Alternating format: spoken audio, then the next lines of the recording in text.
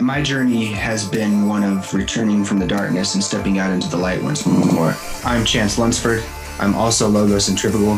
While you're sitting trying to figure that out, this is my podcast. Allegedly. Logos Centrifugal Podcast. I'm Chance Lunsford. I'm also Logos Centrifugal. Maybe you're also Logos Centrifugal. While you're trying to figure that out, let me introduce today's esteemed and side of the head shaven guest. It is the man, the myth, the symbol, Garrett Daly. Hello, Garrett. Hello. Thank you for having me back. Yes, sir. Now, Garrett was, I think, maybe my, second or third guest on this podcast, something like that, Garrett, yeah? I think 3, yeah. Yeah. And he's also my friend, but he's also a very interesting guy. He's a very thoughtful dude, has been working on developing the one true philosophy for his adult life, has demonstrated a very rare and remarkable ability to understand the complexities of psychology and philosophy and synthesize them into usually moderate lengthed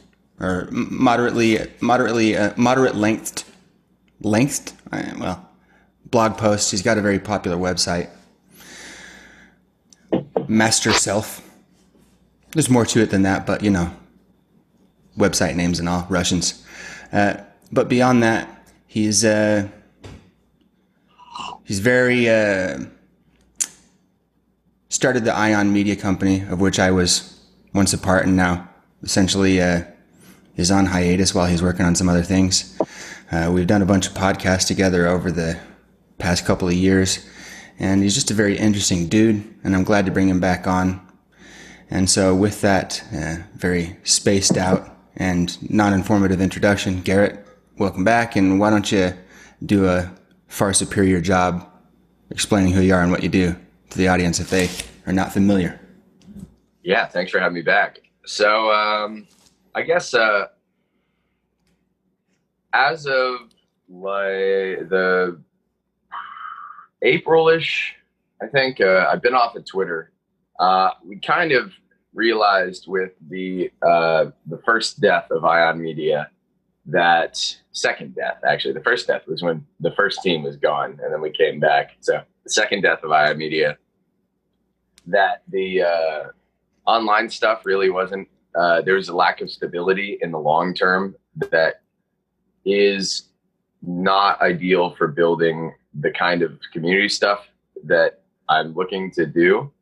So I redirected all my efforts towards offline stuff since then. And I've been doing a lot of this in the last year anyway, since about mid-June when I moved out here back to Raleigh, North Carolina. But we really were getting a lot of traction with that sort of thing. And then coronavirus hit and the lockdowns and everything. Obviously, if anyone is familiar with the news, we were one of the first people to have large-scale protests here, like right down the street. I was literally like a mile from them when I was living downtown. So over the course of quarantine, we ended up working out of a buddy of mine's house as a small group, and we were, doing like calisthenics on the porch and stuff, and cooking together and all kinds of. It's very cool. It was a very good bonding experience. But then they mandated like a "don't leave your house" kind of thing for a few weeks, and I went home. I just stayed home alone by myself for like almost a month, which was honestly like cool. It was like kind of like being back in the desert because I thrive in that environment. A lot of people don't, but.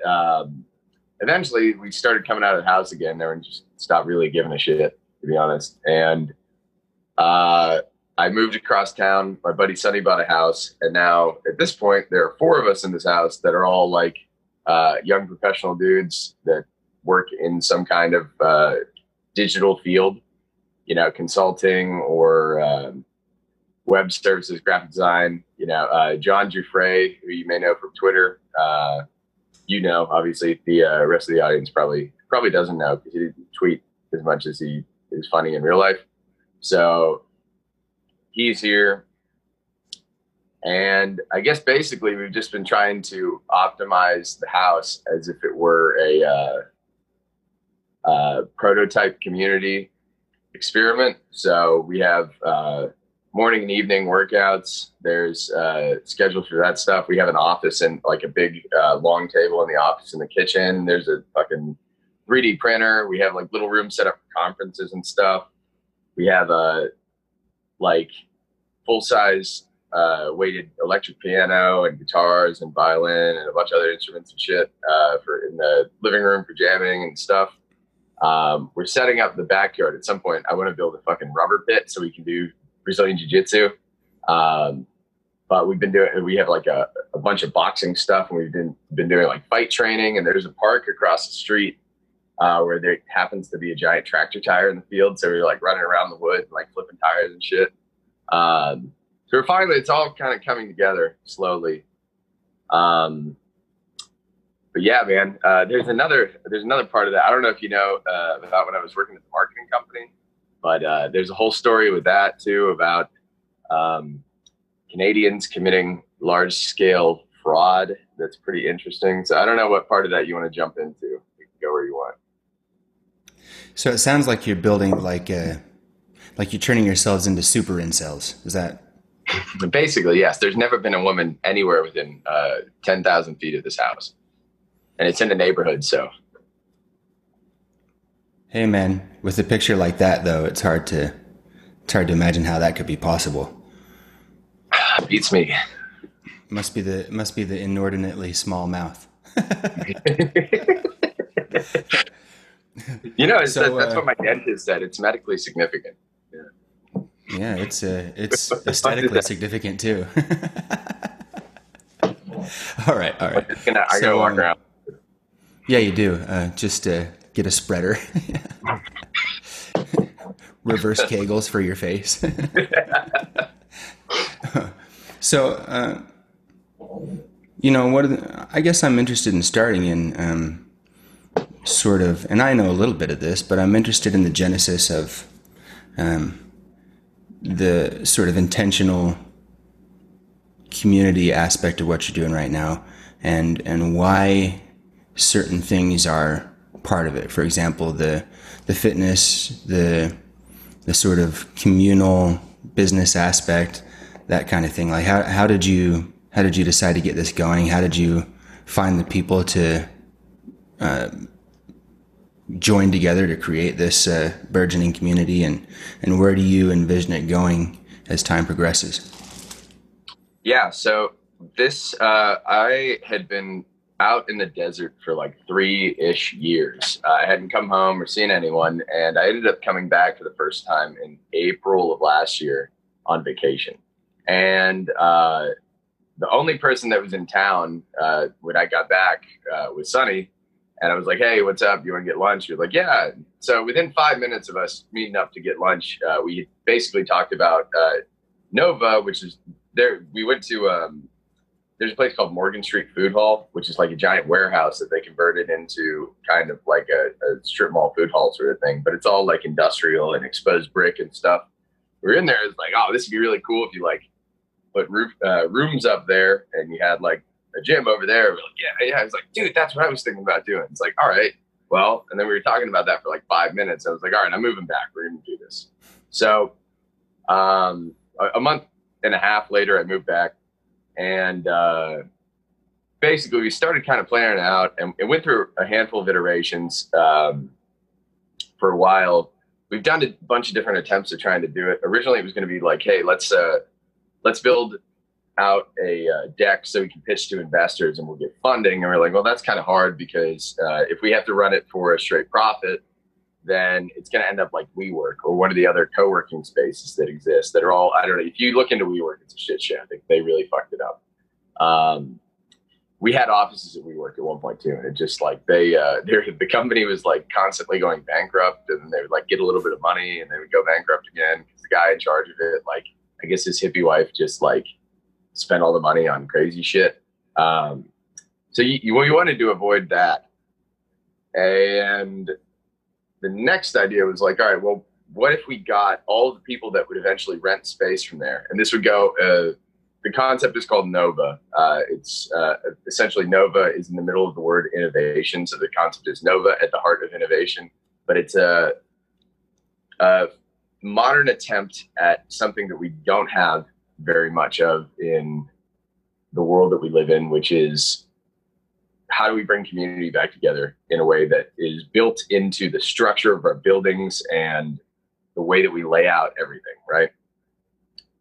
We believe that is centered around, first, you have your live-ins.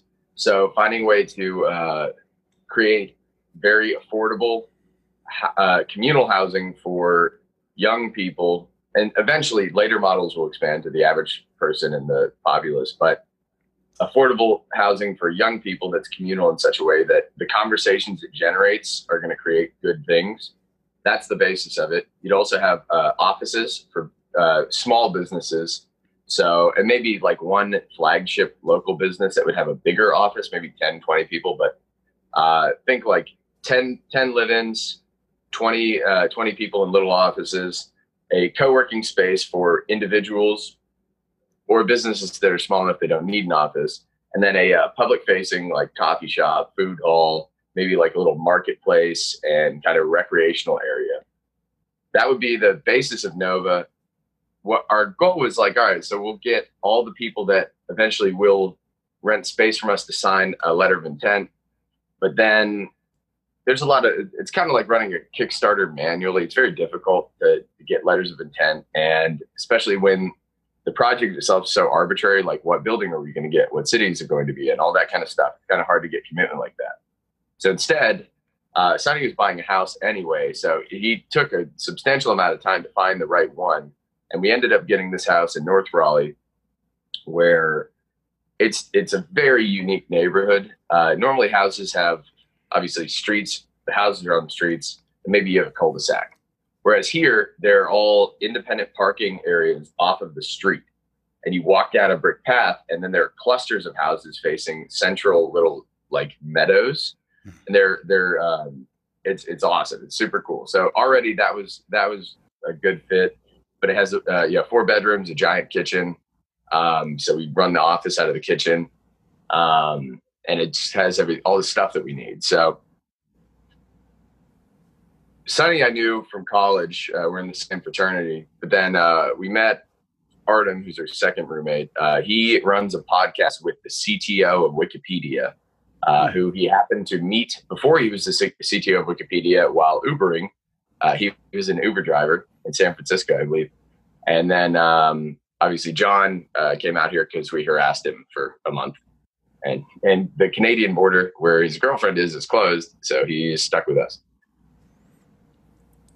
You know, and you know this, but I have a very similar direction in the things that I look at. And I too had looked at sort of the digital platform as a means maybe to get where I was going, but I realized it's only sort of a networking tool in this regard. And so my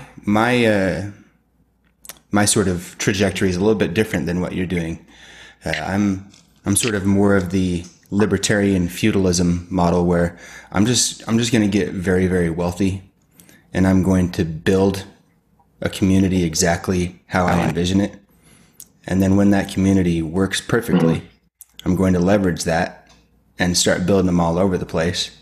And it's, it'll be very intentionally designed to take advantage of sort of natural processes like water harvesting and building a food forest and having an amphitheater and different spaces for entertainment and a central location where there will be shops for trades and small shops to sell. And my hope with the community that I'll be building is that there will be employment enough for everybody who lives there, or almost everybody who lives there, to work there and never have to drive anywhere. They could walk or ride a bike. All the food that they will need will be produced locally in the food forest and with the things like silvopasture and these things where you're raising livestock in a way that's regenerative to the landscape. So it sort of puts together a lot of the things that I'm interested in, which is permaculture and culture and intentional design and healthy communities and meaningful living. And I know I often joke on Twitter or on this podcast that I'm going to be a beneficent Lord, but I really mean that in sort of I'm going to build it, and I'm going to have a sweet manor house at the top of the hill. And, part of the deal of coming to live there is you're going to own your land, you're going to own your home and everything, but you're also going to sign a contract saying you're not going to fuck it up, pretty much. Because I'm not going to let some slacker derail my vision because they bought into my community and then got lazy. But so that's what I like about what you're doing, though, is that you'll be able to show as time progresses, this was our intent. This is where we started. This is how we iterated. This is where we've gotten to. So now we have a workable model. We have a pretty good idea of some of the obstacles that people will face maybe in similar communities or similar settings, or we'll be able to draw parallels between certain aspects of what we've done to where you want to do it. And I think that as time progresses and you become more successful, that consulting on creating things like that will be a valuable asset in furthering your own deal. And I guess I wonder, how big is the vision for you guys? I mean, you build your own community, and then do you take that out and say, this is how we do it and we can help you do it? Or do you step back and say, now we're going to do our own thing and we're going to stay here and we'll just be an example, but we're not going to try to overtly promote this? Or what path are you going to walk down, or do you envision walking down now? So we call this one Nova Zero, obviously. There's potentially a Nova 0.5 being talked about in the works, but we had plans for 4 and potentially 5 actual numbered models of different variations on Nova, and they all serve different purposes. Technically, this is closer to what Nova 3 was going to be, but this is the prototype. Nova 1 is the smallest possible workable city version, meaning it would be like a cafe, co-working space, very small amount of live-ins, very small amount of businesses in it. That's closer to the one that I described. Nova 2 is more of a proper sized co-working place where you potentially have up to 20 live-ins. That may be too many. One of the things that we're going to have to figure out is, okay, how many people is too many to get the core community functional? Every unit of it has to be based around that. That's the thing that all the co-working places failed to do. They all have, and we were arguably the most successful being pretty vague when they went bankrupt a couple of times or whatever. They didn't have any kind of core community. So even though there are businesses in there all the time, they didn't have that element that makes it like, oh, hey, it's the dudes. We're going to go hang out with them and see them every day, right? That's what ties it all together. So it's like if you have a coffee shop and you know all the people in the coffee shop, it's a different experience at that point. Or if you're a regular in a bar, it's a different experience, right? So Nova 2 would be substantially bigger. There's a version, a high-end version of Nova 2 that's closer to like a mall, like a shopping mall. That would be one of the things the problems we identify with shopping malls is they're very close to something that we wanted to do, in the sense that there's an appeal to walking around the mall. I really enjoy it, even though I don't like going in large groups of people. I like it because I can be around people without interacting with them, and I find that like satisfies some kind of need. But imagine if you had that where it wasn't a purely transactional space, where there are places where you could just hang out in public. Because right now there's not a great deal of them. Almost all spaces are transactional in some sense. You're going to go in a coffee shop, buy something, and leave. Coffee shops get closed because you can hang out, but bookstores, you're not supposed to sit in the bookstore and read books. Maybe you're going to go like do some work in the corner or something, but there aren't really public spaces like an old school Agora or marketplace where you can hang out. So that's Nova 2 would be larger scale. Nova 3, we moved to the suburbs. So part of the idea would be closer to this, figuring out how do we cluster. This would be more aimed at families. People getting their first house, so it's kind of a transitional place from the city to the country. So setting it up for families, maybe neighborhoods that would be centralized around a common area where you'd have like your washer, dryers, your large scale cooking stuff. You might have some small cooking stuff in your house, but a lot of this would be done in the public space because you can then reduce the cost of everyone's stuff substantially. Have a large, like kind of long haul sort of eating area, have communal fire pit or a communal pool or other stuff like that. So the idea is that you live in your house and you have privacy in your house with your family, but a lot of the stuff you're going to do together because it takes a village to raise a child. Nova 4 and 5 is where it gets interesting because this is 4 would be very much like Nova Village. You have one of the goals. We're actually talking to some investors right now who have hit us up that know Sunny about potentially trying to do a small scale tiny house village. So 4 and 5, we're going to be based around modular stuff like tiny houses, mobile stuff. Imagine if you had little hubs around the country where you could take your RVs and hook them up and they were set up like little Novas, or working on basically one of the ultimate goals is how do we do a totally off the grid Nova that's self-sustaining? And that would all be based around like some of the permaculture principles, earth ships, making earth ships less ugly. That's one of my life goals. If you could combine basically, and we've talked about this before, I believe it might even have been on the first episode that we spoke, but the combining like Frank Lloyd Wright's Usonian homes, which was an attempt to make attractive, cheap housing that's actually high quality, with earth ships, which are almost 100% recycled. And I think a full-size earth ship costs maybe 35 grand to produce, with the exception that it's a huge amount of labor. It's very labor intensive in a way that normal houses aren't, but they're almost totally sustainable and off the grid. So if we could figure out how to put all these things together in a way that they're self-sufficient and people don't need to go into town if you live there, right? So your town would be your little group of people and you could learn how to make your own stuff again.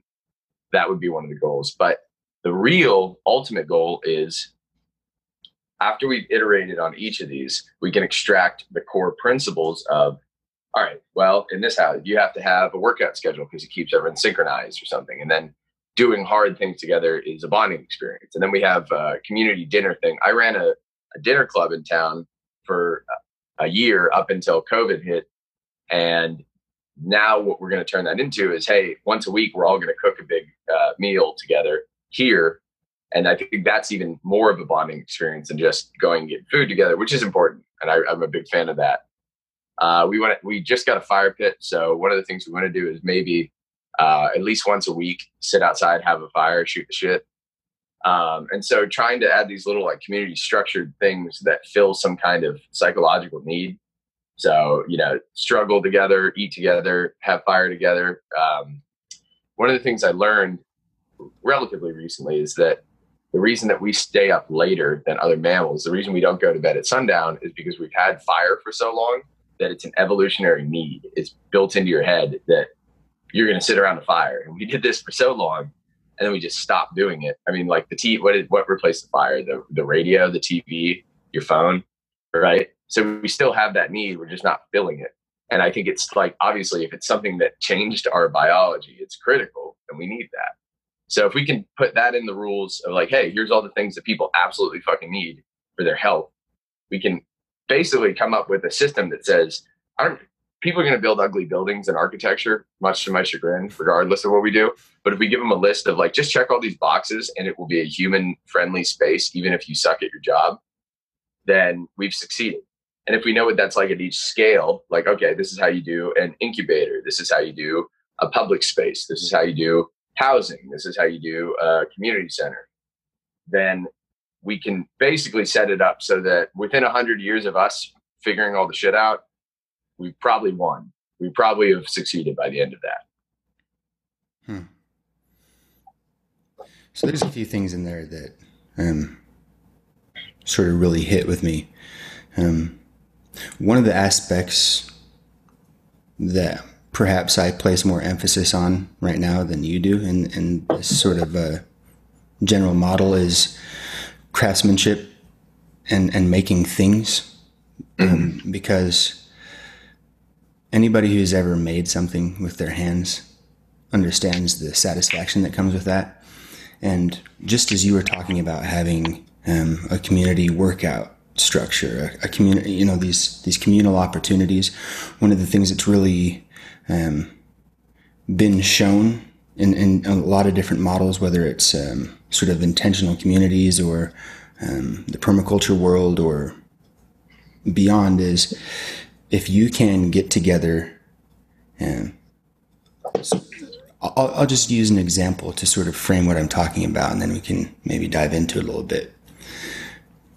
Let's say that I have 5 acres that I'm going to do a total sort of like, I have a couple $100,000 to put into turning this into a permaculture paradise, right?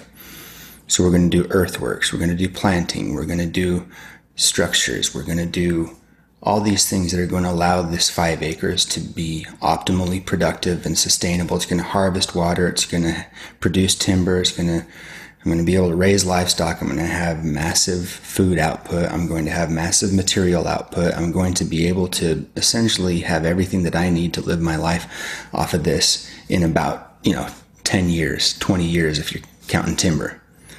Well, one of the ways that I can offset that cost, even if I have it, is to invite somebody like a Paul Wheaton or a Jack Spirko or Sepp Holzer's done a couple of these, but his son is also doing them, Josef Holzer.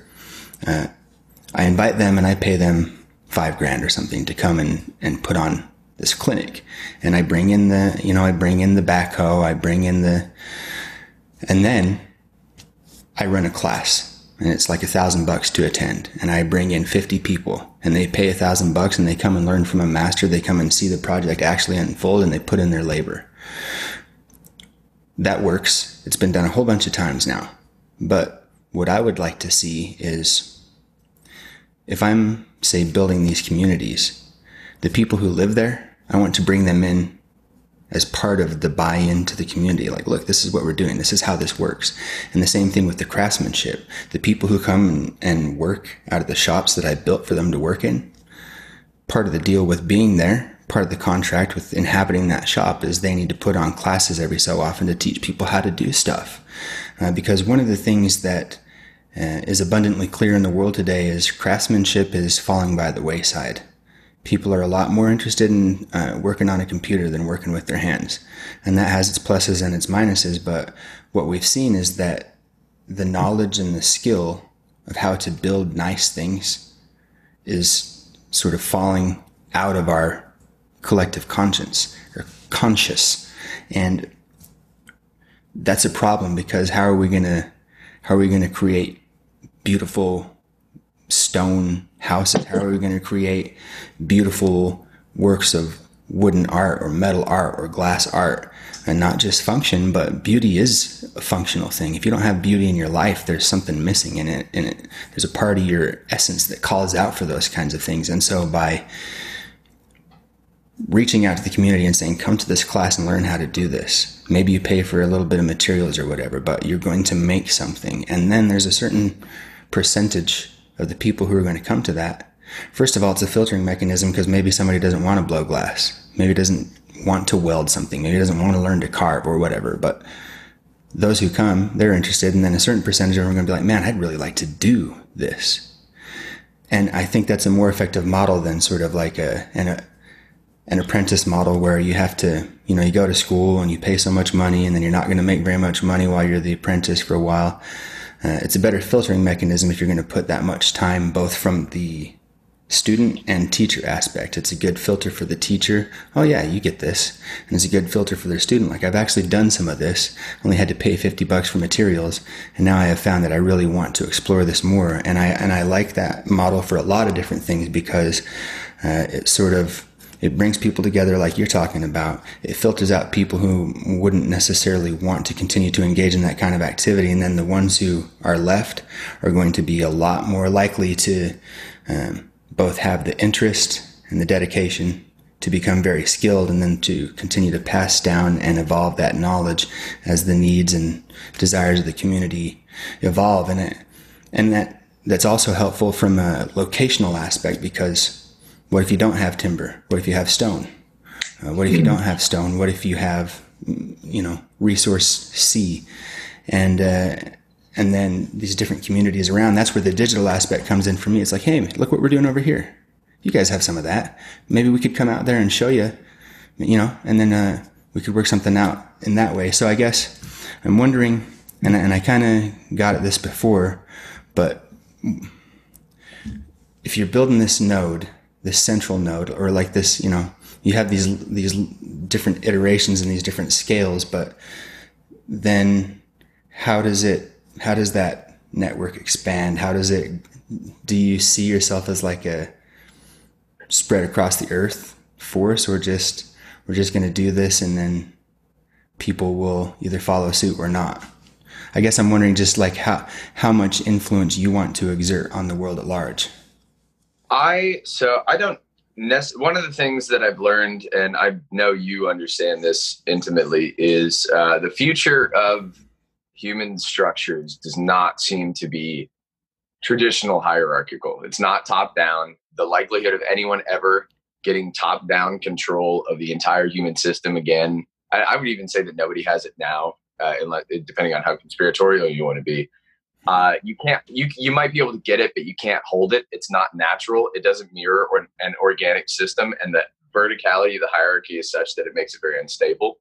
But what I think is a stable and realistically extant structure is, so I didn't know this was a term, but holacracy is a thing based on holons, which you're very familiar with. You're the person that told me about them.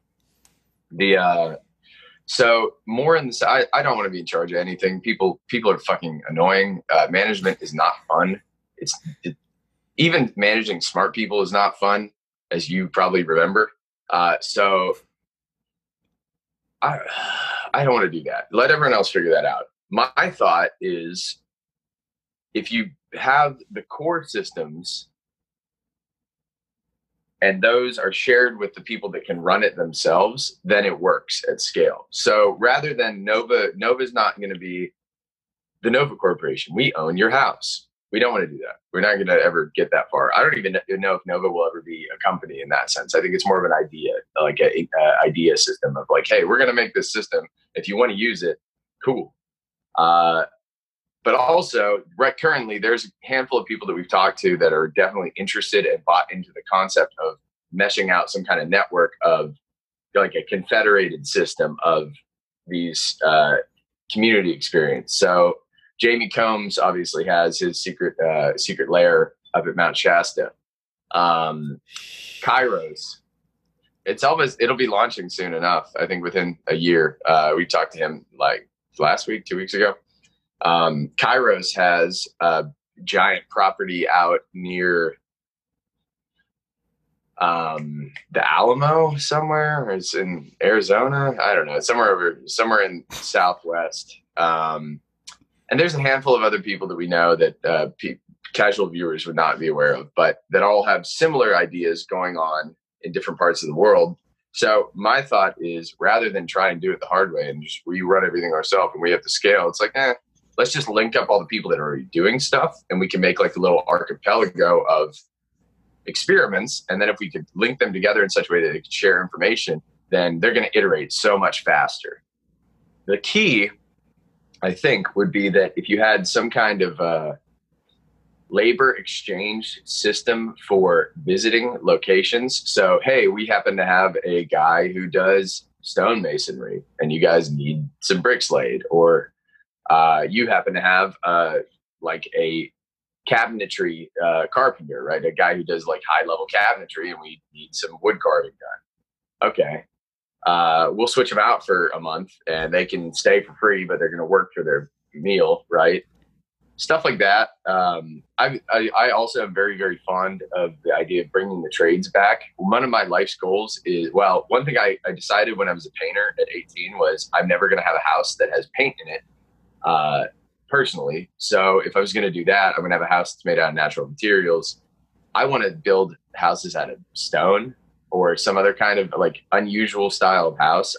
There's a bunch of different kinds of weird houses, like cob houses or adobe, or obviously earthships are weird as hell. But something I figured what I would do at some point is just I'm looking for a pair of cold chisels so I can just go out. There's a abandoned stone quarry in town, and just start learning how to cut the bricks out. But something like that. And then I know, right? The learning how to build houses in such a way that we plan for them existing for 500 years instead of like maybe 100. Right now, I don't know what the lifespan on a house is, but a roof is supposed to last 30 years. It's like, that's kind of ridiculous when there are buildings from 2,000 years ago that still have roofs, like, so that sort of thing. I've definitely considered a lot of that, but we can't figure it out all by ourselves. Our version obviously is much, much more urban and tied to the city. We're obviously suburban, but compared to what you're doing or what you want to do, they're quite far apart.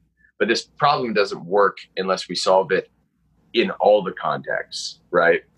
And while I've definitely moved away from the downtown area, and I think the way that we build downtown areas is terrible, and a lot of the cities have horrible effects on people, it's also unlikely that cities go away ever. So we do have to figure out the city part of it as well.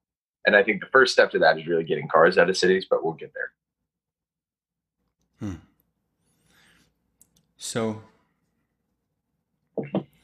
there's so much to unpack in the direction that this conversation is taking. And, we did talk a little bit just before we started about sort of just, well, you're interesting. We'll figure it out. And I like the direction this is headed in, because typically, even though this is sort of one of the avenues of thinking that I have spent the most time thinking about and experimenting with, people sort of just like glaze out when you talk to them about this, because they don't even have a picture in their head of what this kind of world would look like. And you can explain it to them with principles, and you say, hey, wouldn't it be cool if all the water in your community just didn't get flushed down the drain and disappear? Like, what if when it rained, you had something like this and something like this, and oh, look at that, the water settled right there into the ground. And if you planted right here, right where the water settles, with some trees and some shrubs that produced food, man, you would never have to water them. That'd be cool, right? And what about all the gray water? Couldn't you just water everything with the gray water from the city? And what about the sewage? There's a lot of gas off gases from that. Couldn't you capture that gas and use it to cook with or fuel your vehicles if you're going to have vehicles? That's weird. And then couldn't you compost that and then use it to fertilize the rest of the land? Yeah, you could. And there's examples of these things everywhere. And it's like, okay, well, what about all these things we build homes with that are poisonous? Why do we do that? Couldn't we not do that? Didn't they always not do that until like 200 years ago? Why? They're trying as best as they can. Well, it's true. It's true to a certain extent. People, I'm very fortunate that number one, I come from farmers. And number two, I just had the good fortune to stumble across some of these ideas because there was a certain part of me that rebelled against a lot of the aspects of modernity, and I went looking for it. And fortunately, I found it. But, hey, as I've gotten older, I've come to a place I'm grateful to be in, which is I'm a lot more understanding of sort of other people's limitations, whether it's cognitive, whether it's time, whether it's just, people are living lives, they're doing the best they can, they have families, they have jobs, and how much of your time do you really want to spend thinking about how to revolutionize the world? For some people, that's just not in the cards. For whatever reason, maybe they just, it's good enough, or they don't even have a concept of what might be better. And if you could live 60 years with your family in a decent house with a decent job and look back and say, I'm glad I had my family, I'm glad I had this place, well, fine. But, I am blessed and cursed, I suppose, both with just this constant flood of literally visions of what could be. And then and what that causes in me is a choice. okay, I've seen these things. It's clearly better, these things I've seen. What am I going to do about that? Am I just going to let those flow out of me and go, huh? Or am I going to own these things I've seen and do my best to make them? And for me, responsibility is an important aspect of my whole foundation of who I am.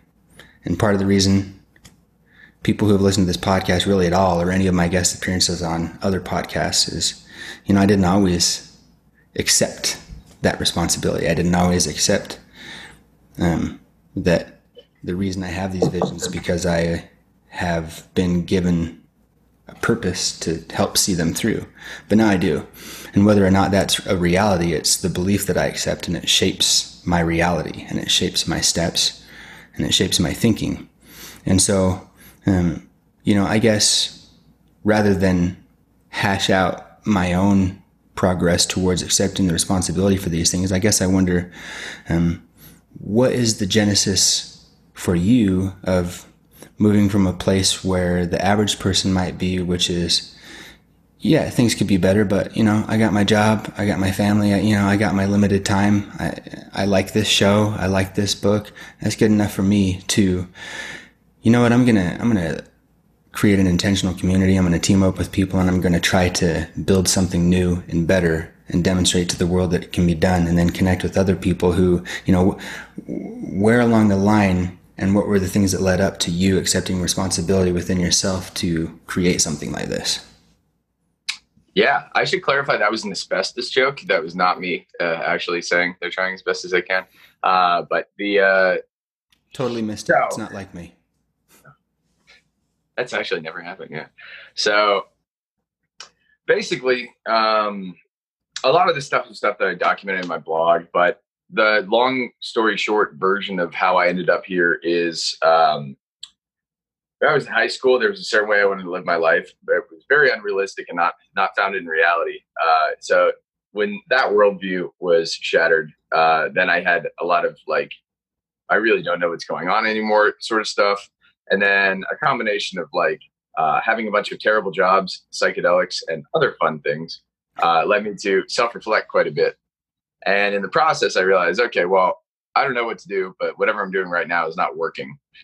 So I basically tried, I was very, very introverted and antisocial when I was younger. So I tried to become very outgoing and people focused. And I realized basically all right, my dad's kind of a badass. If I'm ever going to beat him, I can't beat him at his own game because he did that. Right. So I have to do something else. And that was the one thing that he never really seemed to do very well with, his people stuff, because he's very similar to me in that regard. So I figured I was going to do all the people shit. So I was trying to be very outgoing and people-y and stuff when I went to college. The only reason I went to college was to get out of my hometown. It's a shithole. And there's nothing to do there except party and, go to bars and have all your friends get in fights all the time. So I went to college. I was there for a year and a half. I did not go, obviously, because I wanted the educational aspect. I thought it was bullshit when I got there. I really did not care for it, but I made a lot of good friends, and that was worth it. But basically, in the course of being in college, I was trying to drink myself to death because it was dealing with the problem of nihilism at scale, and eventually didn't succeed in that endeavor, and then realized, okay, then either the universe wants you to be alive, the universe doesn't give a shit, or maybe there's some other answer that isn't obvious, but you got work to do. So from there, started a business with a buddy of mine, did that for a year, realized that after a year of doing a valet trash business, I was not passionate about valet trash. So we went west, went to Colorado. I worked in a microchip factory, and after a couple months there, the guy who's training me to run a microchip furnace, which is a thing, was like, "Why don't you go to Tesla?" So I went to Tesla, got the job, came back. I was like, okay, well, if I'm going to move out there, I can't afford a place. So I lived in a tent for a month, and I succeeded in finally one of my lifelong goals, which was become fully self-sufficient in a way that you don't have to rely on anyone. So living in a tent in the desert was a way to do that. And then finally that I had, achieved some measure of independence that I needed, started like getting all my shit together. The website came out of that period of my life, all my writings. And then I just started formulating, all right, well, how do we actually start solving these problems? What do I actually want to do with all of this stuff? And ultimately, I'd like to see a world where the kind of stuff that I had to do it's not realistic for every single person in the world to live the way I live. And actually, if more than 10 people in any given group of people did what I did, that group probably would not function. You can't, it's not my motivation, and the way that I'm motivated, I've realized is very much like, it's good for me. It would be horrible at scale. So I had recently had the realization, since lockdown and stuff, had the realization like, I need to train myself to be externally motivated now, because I got the internal motivation shit down. I can do all that, but I can't teach people that because it requires you to have this weird backstory and a bunch of like life experiences that I wouldn't recommend most people have. So how would we get around that? We have to have a social motivation system, right? And that's what all of this, for me, in some regard, is. How do I externalize this stuff into systems? How do we motivate people with positive feedback instead of negative feedback? Because I'm very much motivated by negative feedback. I want to go like, oh, I feel terrible, I'm going to go run 10 miles. I want to go like, I'm going to go suffer today. And that's very motivational to me. I know you have some element of that too. But that doesn't really work. You can't teach that. It's something, if people don't have it, they're not going to have it. Right. So that doesn't solve the problem at scale. We need to motivate positively. And, so I guess mainly the thing that I realized, because I spent a large portion of that, leading up to when I was in college, trying to be a normal person and fit in and be something I'm not, and give a shit about a lot of things like having a real job. And I just can't be asked. I can't do it. So it's not even like, it's literally not a choice for me. I cannot choose that, because I know for me where that road leads. If I try to do all the stuff that I know is not what I'm supposed to be doing, it leads to me being miserable, right? I cannot do it. I can't do it and sustain it. It's not a functional way to live. So I don't really have much of a choice. I guess that I made that choice so many times over in my heart that now there's not a choice to be made. I'm just doing what I'm doing, and it's inevitable that I burned all of the ships and roads behind me. There's no way to retreat at this point, and I'm cool with that. And I think that, man, it's like when the first time we had this conversation, there's no way, which was like 2 years ago, I think, there's no way I would have believed that we would be this far already. I didn't think we'd be making progress on this until I was like fucking 40. So the fact that it's even like tangible whatsoever it's a miracle, and especially seeing all the time that I spent running different online communities and trying to like build all that stuff. That's like playing with your hands tied behind your back. It's like, it's so much easier to just do cool shit in public and find the right people, and they just come in and it's like effortless. It's one of the things that we've been talking about, that basically for our actual business work rather than Nova stuff is, wouldn't it be cool if instead of trying to do advertising and like shouting at people and like saying, hey, look at me, you could just be so good at what you're doing that people are naturally drawn to it? And so we're calling that like the gravity model of marketing, but that applies to everything. If you look at Tesla just became the biggest automaker in the world, and they don't even have a marketing department. They don't spend any money on ads, right? So doesn't that suggest some fundamental truth that people do not want to acknowledge, that like, wait, maybe all that shit is the wrong way to do everything? What if everything we're doing in the modern world is wrong? And I think you and I have an intuitive knowledge of that, because you can just feel the wrongness of the way that the world works. I think a lot of people just do what they're told, and they accept the path that's laid out for them, and they don't look like, hey, what's behind that bush over there? you know? So it's interesting. Reminds me of the old Bill Hicks joke. And for everybody out there who's in marketing, kill yourself. No joke. That's it. Kill yourself. Oh, look at Bill. He's going for that anti-marketing dollar. No, fuck you. Kill yourself. I found out yesterday via Victor that Netflix is owned by Bernays' nephew,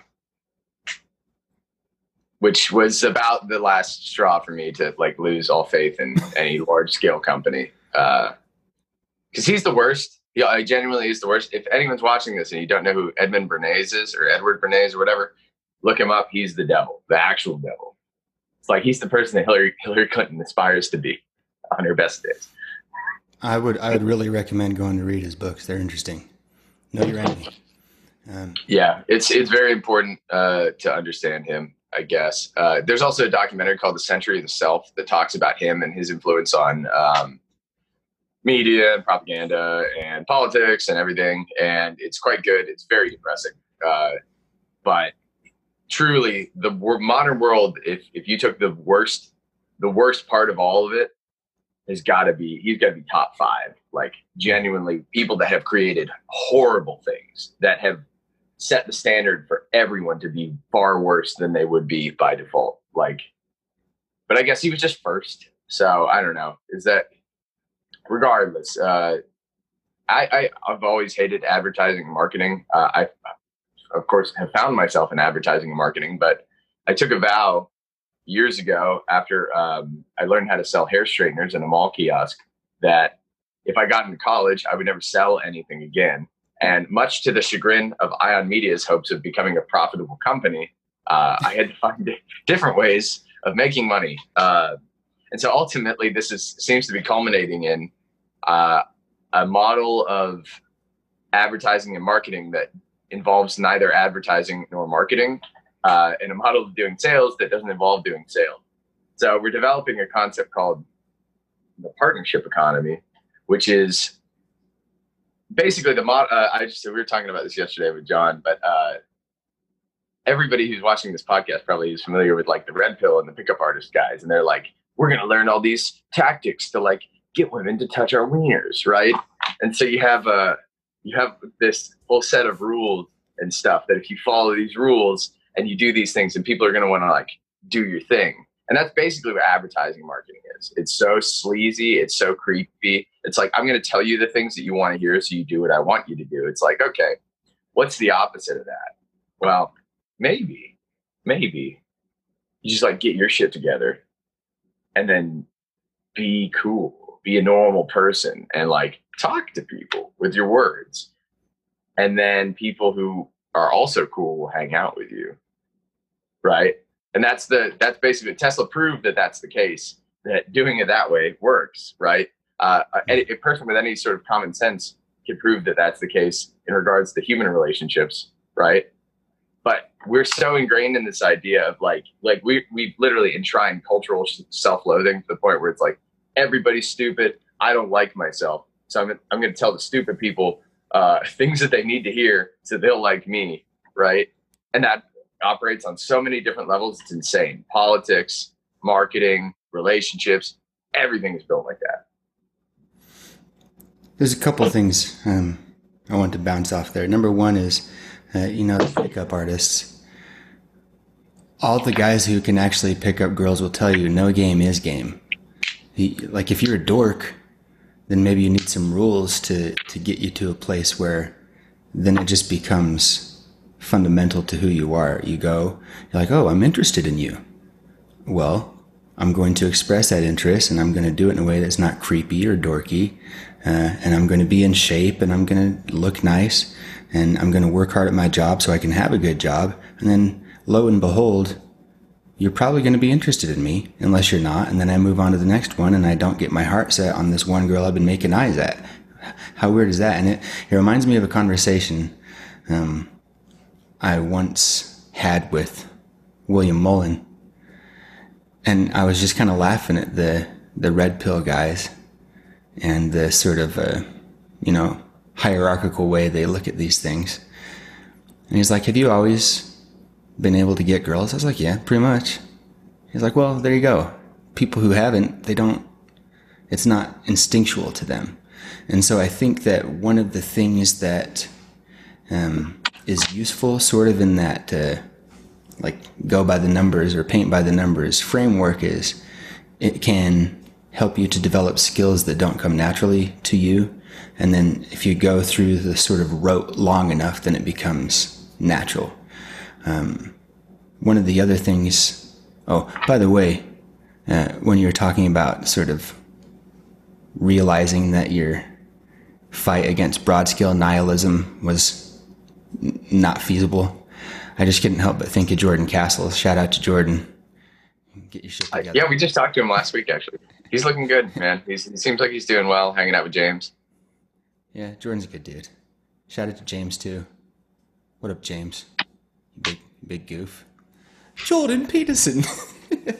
That's how I was telling him. I was like, James Prowling Dowling. Did you hear this? Yeah, he was not fond of that nickname. It's the best. No, he's still I love when these podcast name nicknames are offensive to the people I give them to. It's the best. But I guess what I was thinking about as you were talking, I couldn't help but just sort of be thinking the whole time about my sort of whole court jester persona when it comes to the marketing and the sleazy tactics and the game of power that is played and the way it's played. I've done a lot of research and reading and thinking and writing about influence and narrative and power, and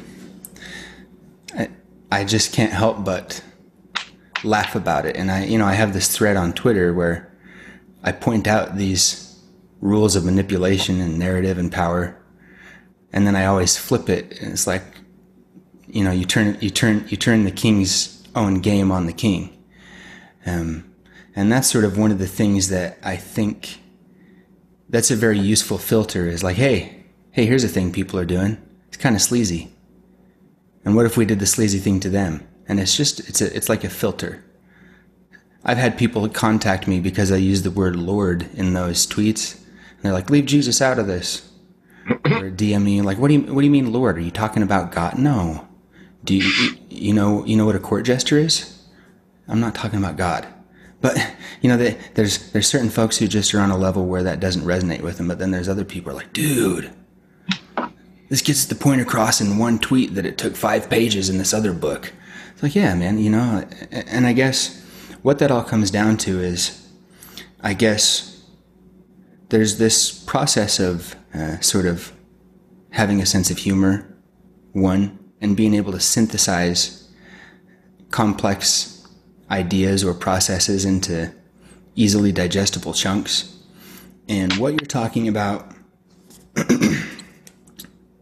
putting this framework together, iterating all these ideas, building these communities, it can seem very daunting and complex.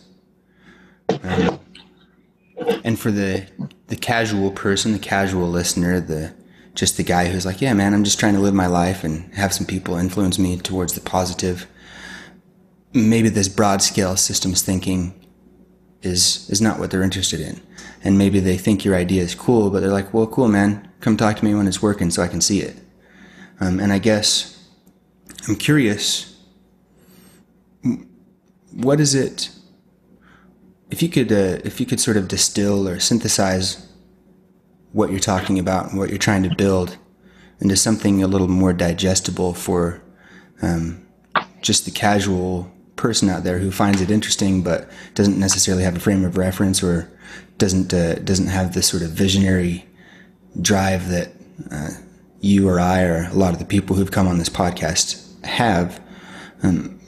What would you say if you were really trying to get across what you're doing and what they might do in their own lives to try to maybe instill some of the value or the wisdom in what you've been talking about and what you're trying to do in a more simple or digestible form? So all of that other stuff, every other thing, my whole life story, all that is very, very, very tangential to something that I have been slowly, I think I've been realizing this for at least a year and a half, but really started figuring this out recently, which is basically all the thinking and complex system stuff and all the other things in the world do not fix the problem, right? Their problem is caused by a lot of people over time consecutively lacking those things, but it's also about lacking something else.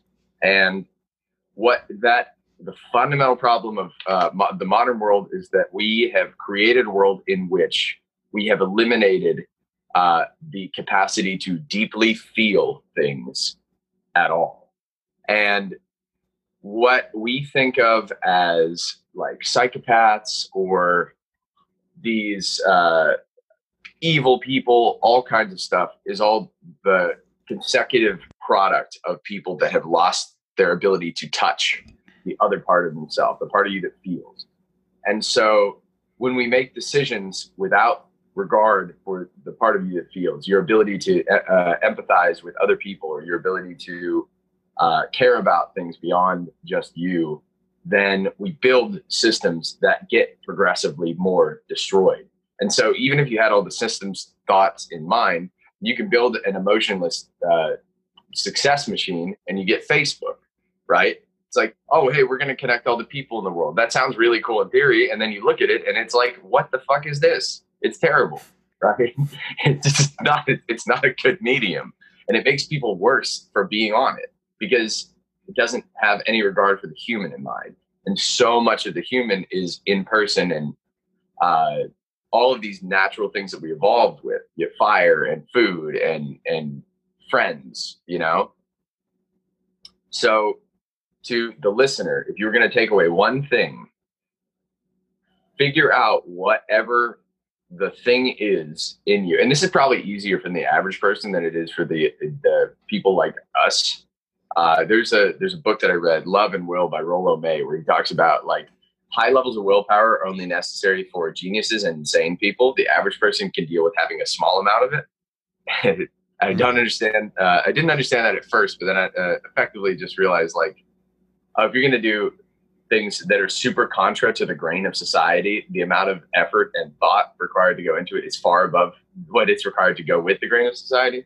But if you're going to do anything, figure out how to move in the direction of the part of you that hides from vulnerability or opening up or any of that. Because basically once you accept that it's a necessary part of life to feel things and to expose yourself to pain and to be open to expressing yourself with other people, all of that, then you don't have a choice but to do that. And the thing that's on the other side of that, you know, on the other side of either heartbreak or loss or grief or loneliness, that is the thing that you're supposed to be doing. And you have to just open yourself up and just say, all right, come get me, bitches, because fundamentally you can take it. And if you accept that and you accept that being hurt is a prerequisite to succeeding, then you're going to succeed and you're going to be able to deal with it when you are. Right. And I think that concept has been so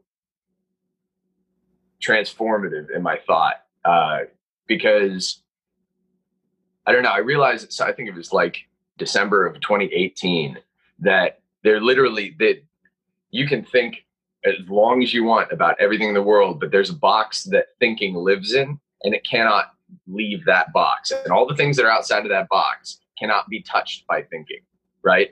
So you can think about, oh man, ethics and stuff, or you can think about unethical stuff. You can think about, how do I think about people in a different way to get people's opinions to change or to get them to do what they want. But if you're not feeling people and you're not feeling the part of yourself that relates to people, then you're never going to do anything significant with people. And it becomes very mechanistic and full of rules. And to your point about our mutual friend, Mr. Mullen, that it seems to be in my experience, and this is from me relating to it, is you have this experience of going and getting your heart broken, and then you put up a big wall and you say, okay, I'm only going to deal with people with rules. I have all these rules, so I don't feel anything anymore, because uh-oh, that would be bad if I did.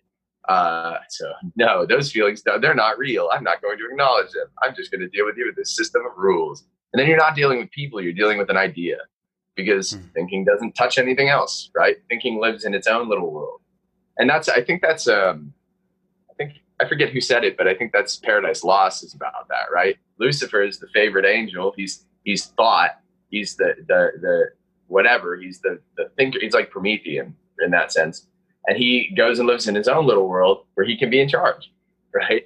And that's the punishment. It's like, well, as long as you want to be in charge of your own little world where you're the king and you can be miserable, but you're at least the king of your little miserable hut, then that's thinking. It's hell. It's just being trapped in the realm of thinking with no feeling, especially if you consider God as love, and love is outside of thinking. Love and thinking don't really touch. You can kind of think about love, but you can't feel love with thought. Then the only way that those are going to meet is if you stop thinking so much and let yourself feel stuff. I think, just a final thought and response, and then maybe I'll kick it over to you and we can wrap this up.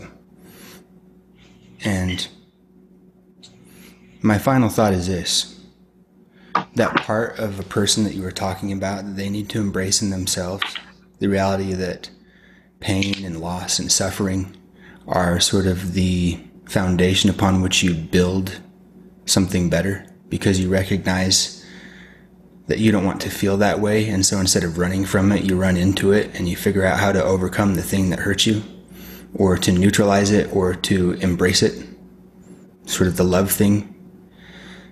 The thing I want to add to that is that you need to also, in order to be fully human, recognize and embrace that reality in other people. Because if you don't, you're going to have people like my friend Roman McClay, who has intensely felt every slight, every pain, every disregard, every wrong, and felt him again, and felt him again, until he could no longer stand to be in the world that we've built. And he removed himself, and he wrote a book expressing all this pain and the fire that it's built within him. And I would caution the listener and the world that if we don't embrace our hearts and embrace the hearts of the people around us, the army of Jacks is coming. It's for real. If we refuse to be human, we're going to lose touch with the part of ourselves that loves ourselves and loves each other, and that only breeds death. And my friend Roman,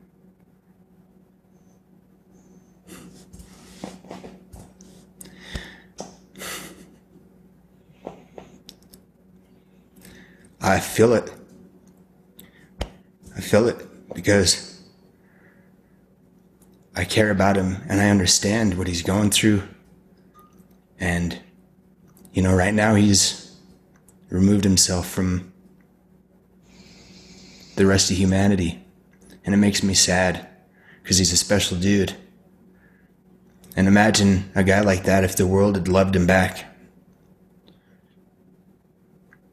And so I just want to remind you to remember your heart and to share it. Because if you don't, you're going to break the world worse than it is now. And if you do, you'll heal it. I didn't mean to go here, but I guess I'm doing exactly what I'm saying. I'm sharing my heart with you. It's something that's on my mind. And I don't want to lose any more friends.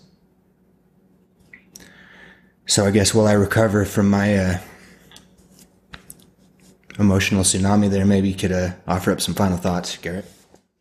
Yeah, I mean, that's a lot of what I just talked about came from that. It came from reading his book and talking to him. So it's basically like for the viewer, it's our desire to not understand someone else, that is the thing that shuts us off from feeling, right? Because if we can say, hey, that person's a bad person, or that person is wrong, or that person has something wrong with them, or they're different, or they're other than us, then we tell ourselves it's okay. I don't have to feel what they're feeling. Their feelings don't matter, right? And ultimately, that's what causes all the problems in the world. You could say, oh, hey, well, that homeless guy probably deserved it, right? Oh, hey, that guy who I just laid off at his work, he's probably a loser. He's not good at his job, right? Whatever. We arbitrarily create these constructions of like whose feelings matter and whose feelings don't. And the problem with that is like, man, there's a state of mind that you can reach, probably through meditation, but certainly by other means, at random, that's this like visceral experience of love and of compassion. And when you can feel all of the pain in the world like that, it's like unbearable. And that's the reason we shut ourselves off from it, because the world is so miserable that to feel it at all, it threatens to like destroy you. And if you ever watch like, this is kind of a lame reference in context, but American Beauty, when Ricky Fitz is talking about watching the plastic bag and win, that's what he's talking about. That's what that scene is written about. And it's like, if you don't want to understand that, it's a comical, ridiculous scene. He's talking about a plastic bag blowing in the wind. But if you understand what he's talking about, that's literally this, in Hinduism, it's called metta, or loving kindness, or Maitreya, which is where you get Maitreya. But it's a visceral experience. It's not a thing that you can think about. If you think like, yeah, I might have felt that before, that sounds like a thing that I thought about, you're not getting it. You can't get it. It's a visceral experience of empathy, right? And there's, I guess I'll close with a story that I love quite a bit. When after the Buddha had become enlightened, there were reports of this murderer running around, and he basically, when he was a boy, he was a very good student, and he was a monk under a famous guru. He was the best student of all, but all the other students didn't like him very much, and nobody really liked him very much. He was so good. So he basically was tricked by the students into being cast out by the master. And so, long story short, he ends up being tasked with killing 1,000 men and taking their fingers. So when he returned to his master, he could prove that he had lost all desire or something like that. So he ends up wearing them all on a necklace. His name is Angulimala, which means necklace of fingers. And so at this point, the Buddha hears he has 999. And the final person on his path is his mother. So if he kills his mother, then he'll be ruined forever. He'll have no chance of repentance, right? So the Buddha goes and meets up with him, and he says, well, you better kill me before you kill her. And so the guy basically is running after him, but no matter how fast he can run, he can't reach him. And so when he realizes this, the Buddha's like, hey, it's cool. You want to be a good person again? And in that instant, he's enlightened, and he becomes one of the greatest of all of his disciples. And so when the Buddha brings him back into town, all the people are freaked out, and they spit at him, they curse him, and they throw like shit at him and all kinds of stuff. And the Buddha's like, whoa, hey, what are you doing? Have you ever met that guy? They're like, yeah, he's the murderer. He's been killing all these people. No, this is a different guy. He's different now. He's enlightened. He's accepted that part of him that feels again. And as soon as that's the problem is that he started out as this compassionate figure, but the world beat him and made him the miserable thing that the world wanted him to be, and they demonize him and such that's the case. But in reality, it's the shutting off from feeling that and feeling the pain of the world that made him like this. And so when you understand that whatever the thing is, that the act of compassion that allows you to feel again, that's the thing that makes you a new person. And because you were the same person you always were, which is fundamentally at our hearts, we are that good person. But until we're willing to feel that, we can be awful. We can be really terrible. And so the takeaway for the viewer is everyone has that within them. And even the least, the person you think the least of, even the person you like the least, and whatever you have to do to connect with that in yourself and in someone else, that's the thing that fixes the world, right? Because everything else demonizes. What do you do when you demonize? You make demons, right? So don't make any more demons. I guess that's my takeaway. Have some compassion. Word is born. Well, look, man. I like this conversation. It touched on a lot of things that I'm interested in. A lot of people who listen or watch this podcast are interested in. And I want to thank you for taking the time to come on and to, just spend some time with your old pal Chance. And I appreciate you giving me the space to show a little heart too, because like we both talked about, it's important. It's very important. You can look out in the world and you can see demons, or you can look out in the world and you can see something more than that. And to the extent that you influence reality, you will create those things in your life. And so I hope you, audience, will take that to heart. And with that, if you're good, I'm good, Garrett. Yeah. Thank you, guys. Yes, sir. This has been the Logocentrifugal Podcast. I've been Chance Lunsford. He's been Garrett Daly. This has all been Allegedly, and we're out.